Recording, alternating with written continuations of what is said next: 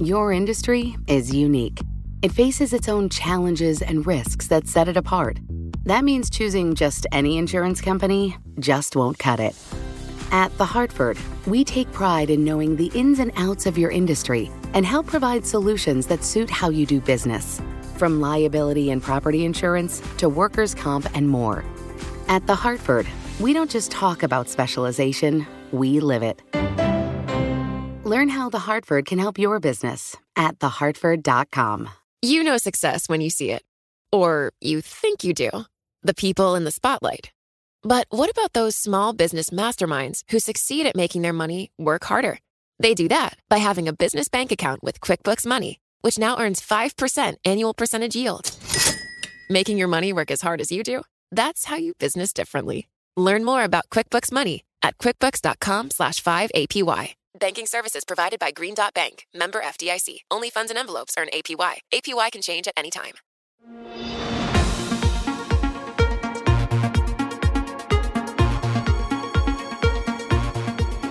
Welcome to What'd You Miss This Week? I'm Scarlett Fu. This podcast has the best and most interesting interviews from the Daily Market Close show that I co-anchor with Joe Weisenthal, Caroline Hyde, and Romaine Bostick on Bloomberg Television. What'd you miss? Our aim is to take you beyond the headlines and bring you unique perspective on the week's top stories and those you may just have missed. This week, the Consumer Electronics Show took over the Vegas Strip. Over 4,500 companies showed off their latest gadgets at CES 2020. And that lineup included everything from high-tech food to folding computers. We caught up with a number of executives making big announcements at CES. First, we spoke with Cristiano Amon. He's the president of Qualcomm, which used the occasion to unveil its first chips and software for fully autonomous vehicles. In this product space, Qualcomm has been a bit behind the curve compared with its rivals. We began by asking him to respond to criticism that Qualcomm was coming into self-driving too late. We're very excited, I think, to expand, our automotive offering, getting into autonomous. And the reason I'll answer your question is we believe that the cars are going to have to process so much data, and it requires so much processing capabilities. Pretty much, it is going to require a completely different equation about power. And coming from the cell phone industry, we actually have the ability to do chips. They're very efficient from a power standpoint. You cannot run a data center out of the trunk of your car. And I think that's where the real opportunity is for Qualcomm. We unveiled today our solutions from both all the way to level 1 to level 4+, which is autonomy. But more important, we believe the real commercial opportunity will be to add autonomy to every car as a convenient feature with the driver behind the wheel, much like you have cruise control. And I think that's the real opportunity that Qualcomm has to scale this. And we're also pleased to announce the expansion of our relationship with General Motors now to include autonomy as well. So very happy about that. It's a significant milestone for the Qualcomm automotive business here at CES. So when we talk about, Cristiano, sort of the prospects here and the competition in this space, I mean, a couple of months ago, I think back in November, Intel talked about its acquisition of Mobileye and how it was allowing it to sort of scale up at a pace that it said was faster than some of its competitors. Is the race here, is this going to be about what you do in Qualcomm internally, or do you start looking at M&A and potentially buying some of the smaller players out there? Look, that's a great question. We've been building in our automotive business organically, and I think we got to naturally to connectivity to become the number one in both telematics and connecting the car to the other cars with Cellular V2X.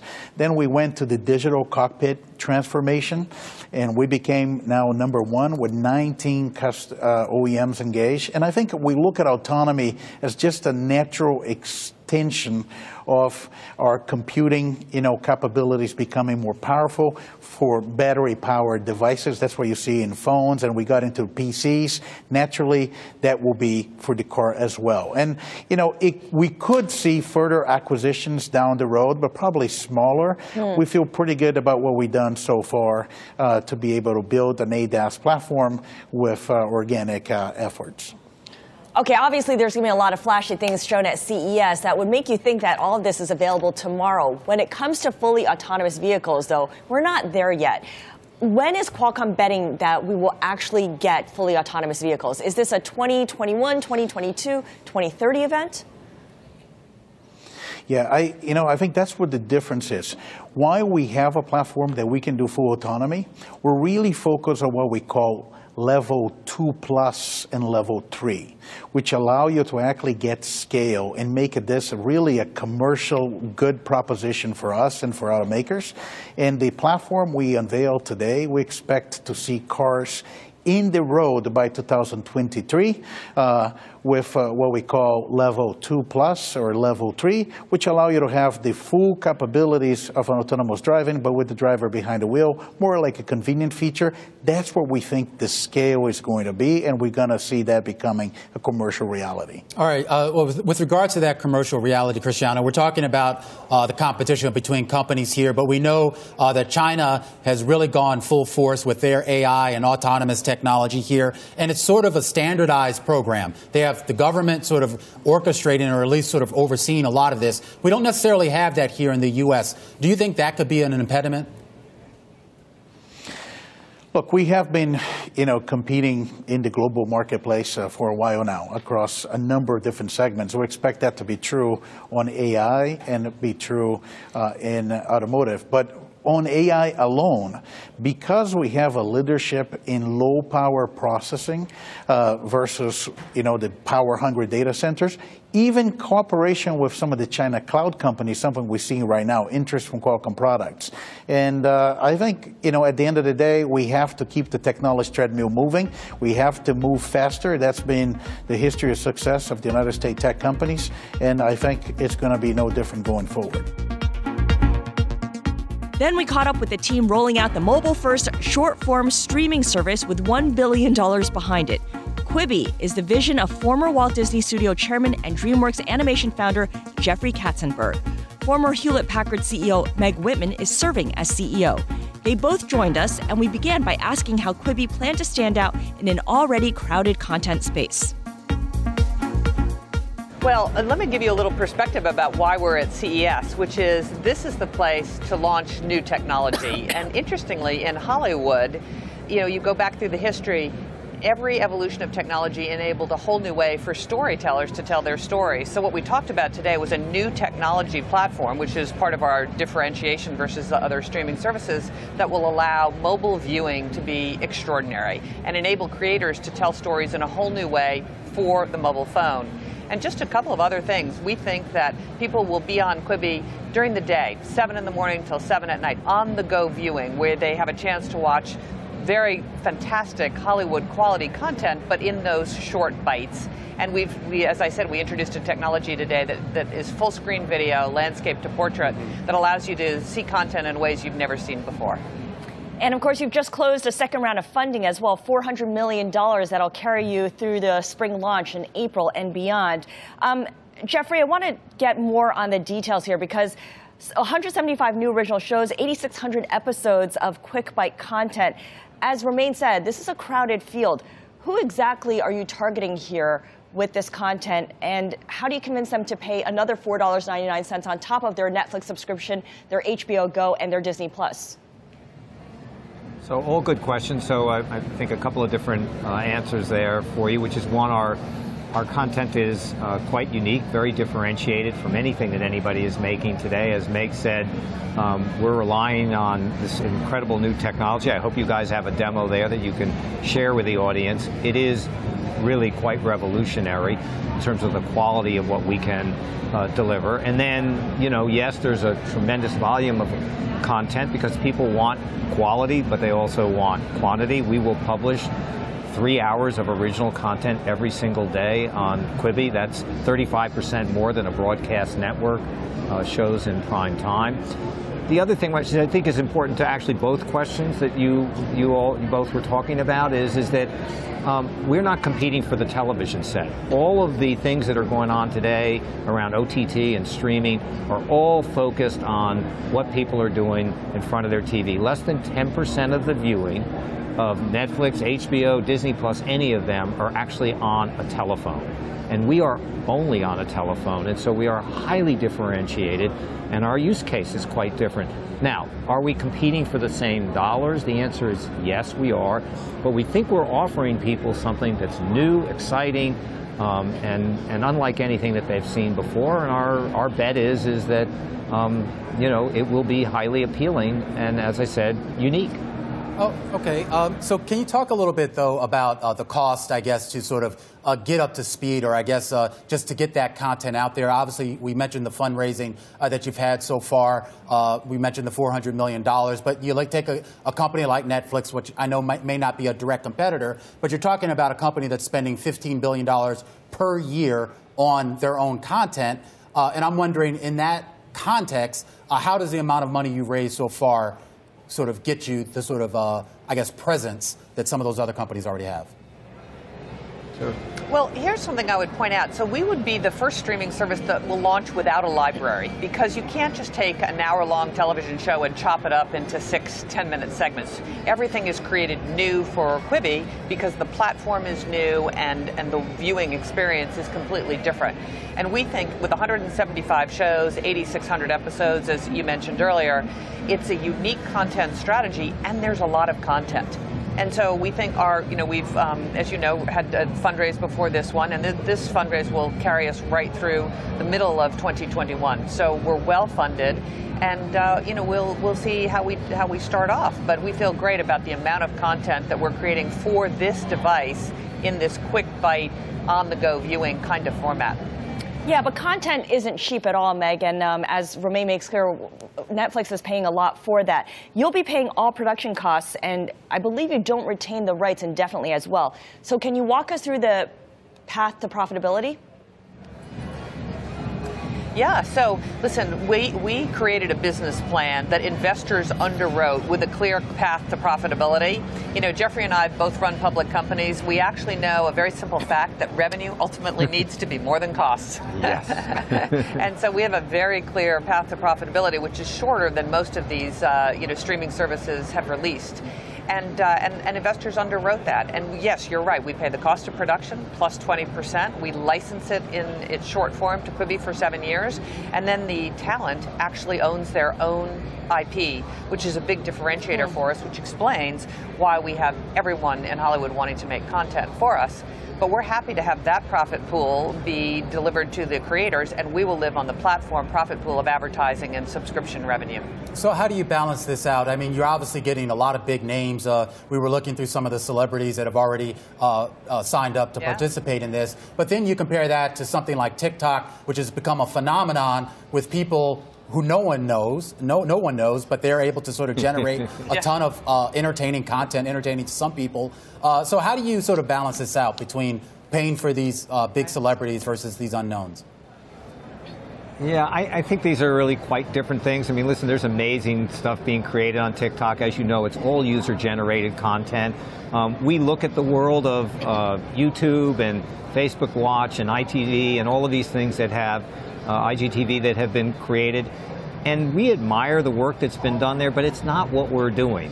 And the way I would frame it for you is that if you look at the investment in the content itself, it's in dollars, if not hundreds, and maybe in some cases a few $1,000s a minute. We're making content at $100,000 a minute, and you cannot compare $100,000 in the hands of Academy Award winner Guillermo del Toro and in, some young entrepreneurial influencer who's spending $400 a minute in it. It's not that it's better or worse, it's just different. Sure. And we believe that different is meaningful and that people will actually respond to it. Now, listen, it's all new. You've never seen it before. No one had ever seen our tech before today.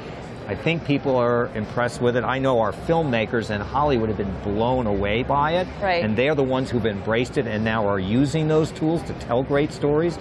Again, I hope you have some clips that you're able to share with the audience today in it. It's amazing, and it's unlike anything you've seen before. Now, the next thing that we have to show you is the content. Yeah. And if the content is great and it is differentiated, our bet is people will pay for it. I guess my last question, and it's a little bit tongue-in-cheek here, Jeff, is how do you beat real life? Carlos Ghosn escaping Japan in a big black box, the president being the president. I mean, scripted content almost can't compete with what we're seeing in real life. Well, you know, I've spent my life as a storyteller, and there's always been big real news going on in the world in it, and somehow or another we do manage to give people an opportunity maybe to escape from some of that stuff is not so bad. Your industry is unique. It faces its own challenges and risks that set it apart. That means choosing just any insurance company just won't cut it. You need a company with extensive experience in specialized insurance. At The Hartford, we take pride in knowing the ins and outs of your industry and helping provide coverage that suits your needs.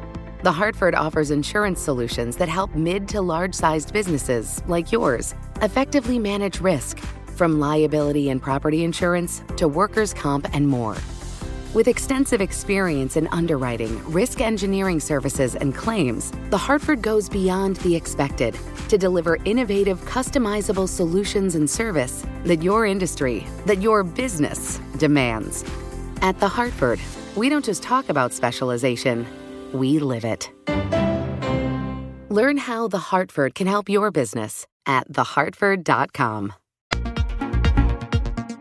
Delta used CES to highlight its big push forward in technology. The airline is creating its own version of a digital concierge to tie customers more tightly to the carrier for travel needs ranging from navigating traffic to booking a hotel. The CEO, Ed Bastian, came on to talk about this new digital push. We started by asking him why he thought this was a natural extension for Delta. We're excited to be out here at CES. First time an airline ever delivered the keynote at Open CES, and we were pleased to do that this morning. And one of the themes that we had for the conference is how to put the C back into CES, the consumer back into the electronics show. And as part of that, one thing we know is there's stress in travel, particularly in the ground experience, as the airports that we've built, that we operate today were built for a bygone era of travel. And so we're investing billions of dollars in infrastructure, airports everywhere from New York and LaGuardia to LAX to Seattle to Atlanta and Salt Lake City. And as we're undertaking these massive infrastructure investments, we want to also embed that with the technology alongside that to make consumer experience that much easier to navigate. One of the things that we talk about is the importance of our app.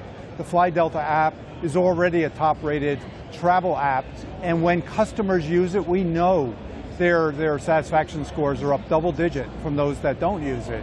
And now we have an opportunity to create a real digital concierge in your pocket. You know, we'd love to have one of our famed redcoats walking beside you, taking care of your needs. It's just not possible, but through technology we can. I had one of the co-founders of Lyft with me, John Zimmer, on stage this morning, talking about how we're integrating Delta and Lyft to provide better information, whether it's insight as to how long it's going to take to get through a security queue, how long it's going to get to the airport, having a Lyft waiting for you when you land and arrive at a new destination, but all the way through to, why can't you let us, get to the point where we can pick your bags up at home, deliver it to your destination. You travel on us, you don't worry about the baggage overhead, you don't worry about the carousel, you don't worry about checking and have it leave there. But all that's going to be embedded by having a digital concierge, which we see in the Fly Delta app. So Ed, doing all that, that sounds great. There are a lot of apps that at least attempt to do some, if not all, of what you said, apps that have probably spent hundreds of millions, if not billions of dollars to develop. How much is this going to cost you to build this? And do you think that the return on that investment is going to be worth it? The return is absolutely worth it, and you're right, others have tried it, but no one the scale and the size of Delta has tried it. We're the largest airline in the world. We're the most awarded airline in the world. We have the best people in the world in the airline industry, and there's no task too big for us. So when we say we're going to do it, we have credibility, because we are the best performing in reliability and on time and our best baggage scores in the industry. And so by taking the steps that we've had to build the technology, infrastructure, and background to be able to capture the data for our consumers, that's going to be the backbone through which we're going to deliver this. Now, it's going to take some time, and we're going to walk before we run. We're not going to overcommit. But the focus of my keynote was laying out a vision 5 years from now, what travel can be 5 years, and everything from security to baggage to the in-flight entertainment on board your plane to what we're doing about sustainability. Let's talk about some other big issues that may concern a global airline. How concerned are you about the security right now of passengers and employees in light of rising tensions globally, particularly related to Iran? Well, safety and security is our number one objective at all times, with today's news or at any point, and I'm not concerned at all with respect to the focus that we have in taking people, whether it's the security in the airport or the safety as they travel with Delta. So, certainly I think the intelligence that we receive, we're closely linked with government sources, and we make changes and move things around with TSA and customs as necessary. But no, that travel and the security of travel is not something I'm concerned with. One thing we are watching is fuel prices, which have gone up. Right. So talk about just the demand side with regards to air travel in general. We've seen in the most recent earnings report, there appears to be a pretty, symbiosis going on out there between capacity and the amount of flyers who want to fly. What's your outlook there? Our outlook is strong. We're going to be recording our year-end results next week, because I can't give you the fourth quarter news quite yet, but we'll tell you next week. All right. But what I can tell you going into the holidays, and the holidays were very strong for us. All right. Strong revenue gains. This year as a whole, we're up about 7%. Then we switched gears and got a market outlook ahead of Jobs Day from Joachim Fels, Managing Director and Global Economic Advisor at PIMCO. We started by asking him about his expectations for global growth in the year ahead. Well, I think global growth, as we all know, has slowed a lot over the last 2 years. Last year, 2019, was the year when the US joined in the slowing. So US growth has slowed as well. We think the outlook for this year is that we are seeing some bottoming in global growth first, and that seems to be happening as we speak. So some of the near-term leading indicators have started to turn up, like the global PMIs. The interesting thing is this is happening outside of the US first. The US is kind of lagging the global cycle. The US was lagging on the downside, so it started to slow later than the rest of the world. And I think what we'll see this year is that the US will still be slowing, at least in the first half of the year, while the rest of the world is picking up. And then the US will probably only join in this mild economic recovery in the second half of this year. So the world leads, the US lags. Joachim, you used that word mild, and mild growth has really been the watchword for basically a decade now, whether you're talking about the US or the world. And that has really been a wonderful sort of Goldilocks environment for investors who have found ongoing growth without much threat of tightening from central banks. So is there any reason to think that that sort of a state of nirvana that we've seen for investors is going to change anytime soon? Well, you're right, Joe. I mean, in the last 10 years, we've had a pretty below par, bumpy and brittle recovery, right, or expansion, a triple B expansion, as I called it many years ago. And we've had a triple A liquidity cycle where liquidity was abundant, it was augmenting, it was ample, and that's driven valuations up across asset classes. So you're right, it was a great decade for investors. It was not such a great decade for the economy. What we're seeing now is we'll see the continuation of this bumpy, below par and brittle expansion, but valuations are very full. So I don't think we can bank on a continuation of what you've called nirvana for investors, quite the opposite. I think we've now entered a period where it becomes more and more difficult, for returns to stay as high as they've been. We're looking for much, much lower returns in the next few years. Our secular outlook for the next 3 to 5 years is for more disruption to happen, so more volatility, more shocks to hit. And that means the next 5 years for investors will be very, very different from the last 5 to 10 years. So, Joachim, a lot of folks are kind of talking about some degree of reflation this year, and some of the rally that we've seen not only in equities but also in the Treasury market seems to be tied to this idea that we could finally see a tick up in inflation expectations. Do you anticipate that sort of tick up in inflation expectations? And if so, what's the outcome? Yeah, I think it has started to happen, right? Inflation expectations have come a little bit up from their lows in the last few months. So you're starting to see a whiff of higher inflation expectations. We expect to see more of this year. Make no mistake, we are still at very low levels, and we do not expect runaway inflation. But I think there are a lot more upside risks to inflation than there are downside risks. Right? The upside risks come from the fact that globally fiscal policy is becoming more expansionary. Fiscal is has a much more direct impact on demand than monetary. So that's one upside risk. The other upside risk is if these tensions in the Middle East continue, you may see more upside for oil. And that, via the impact it has on headline inflation, could then also start to affect inflation expectations and core inflation. And finally, and maybe most importantly, central banks around the world want higher inflation. Right. The Fed, as you know, is engaged in its strategy review. They are likely to shift to some kind of make-up strategies where they will try to compensate for inflation undershoots by allowing inflation to overshoot in the future. So I think what you'll see is if and when inflation expectations start to rise, central banks will not stem against this. So the reaction function has changed, and that's why we think it makes sense to buy some insurance against higher inflation, either in the form of tips or by banking on a steepening of the yield curve. I want to go back to something you said at the beginning of there, and it's something a lot of economists are talking about, which is this sort of monetary to fiscal handoff. This idea that, okay, there's not a whole lot of juice in monetary policy, and that maybe it never had a whole lot of juice to begin with, and that fiscal policy is more direct. Nonetheless, fiscal policy requires political action and political leaders to actually do something. Do you believe that that will happen, or is that always going to sort of be next year's story, where we keep thinking that eventually we'll see the fiscal brigades come in, but in the end it sort of disappoints and we end up still relying mostly on central banks? Well, Joe, I think fiscal policy will become more active. It will become more expansionary over time.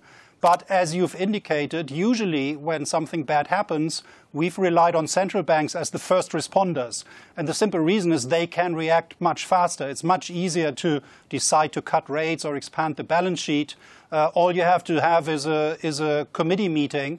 Whereas fiscal policy, you need to go through Congress or in other countries through parliaments.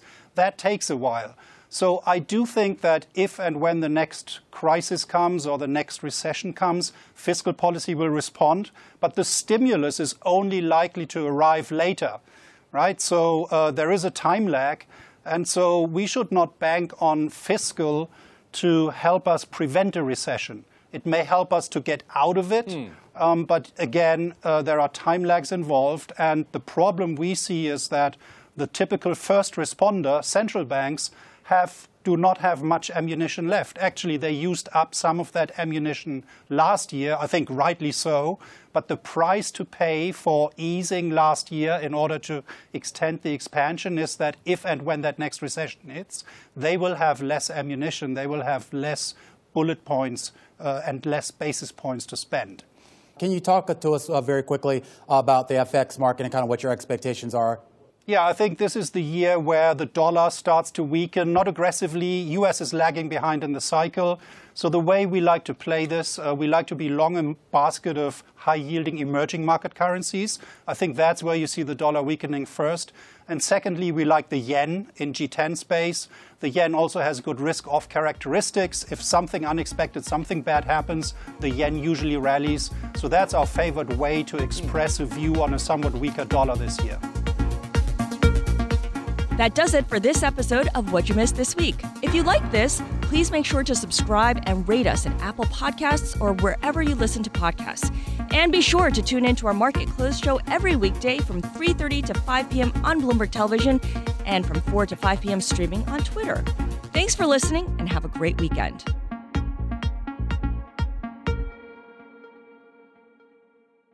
Your industry is unique. It faces its own challenges and risks that set it apart. That means choosing just any insurance company just won't cut it. At The Hartford, we take pride in knowing the ins and outs of your industry and help provide solutions that suit how you do business, from liability and property insurance to workers' comp and more.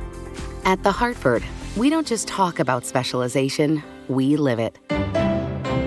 Learn how The Hartford can help your business at thehartford.com. Collaborate for a greener future at the Bloomberg Green Festival, a groundbreaking celebration of the thinkers, doers, and innovators leading the way. From design and culture to technology, science, and entertainment. Hear from inspirational speakers and immerse yourself in climate solutions. July 10th through 13th in Seattle. Title sponsor, Amazon. Official airline, Alaska Airlines. Get 20% off using promo code radio20 at BloombergLive.com/Green Festival.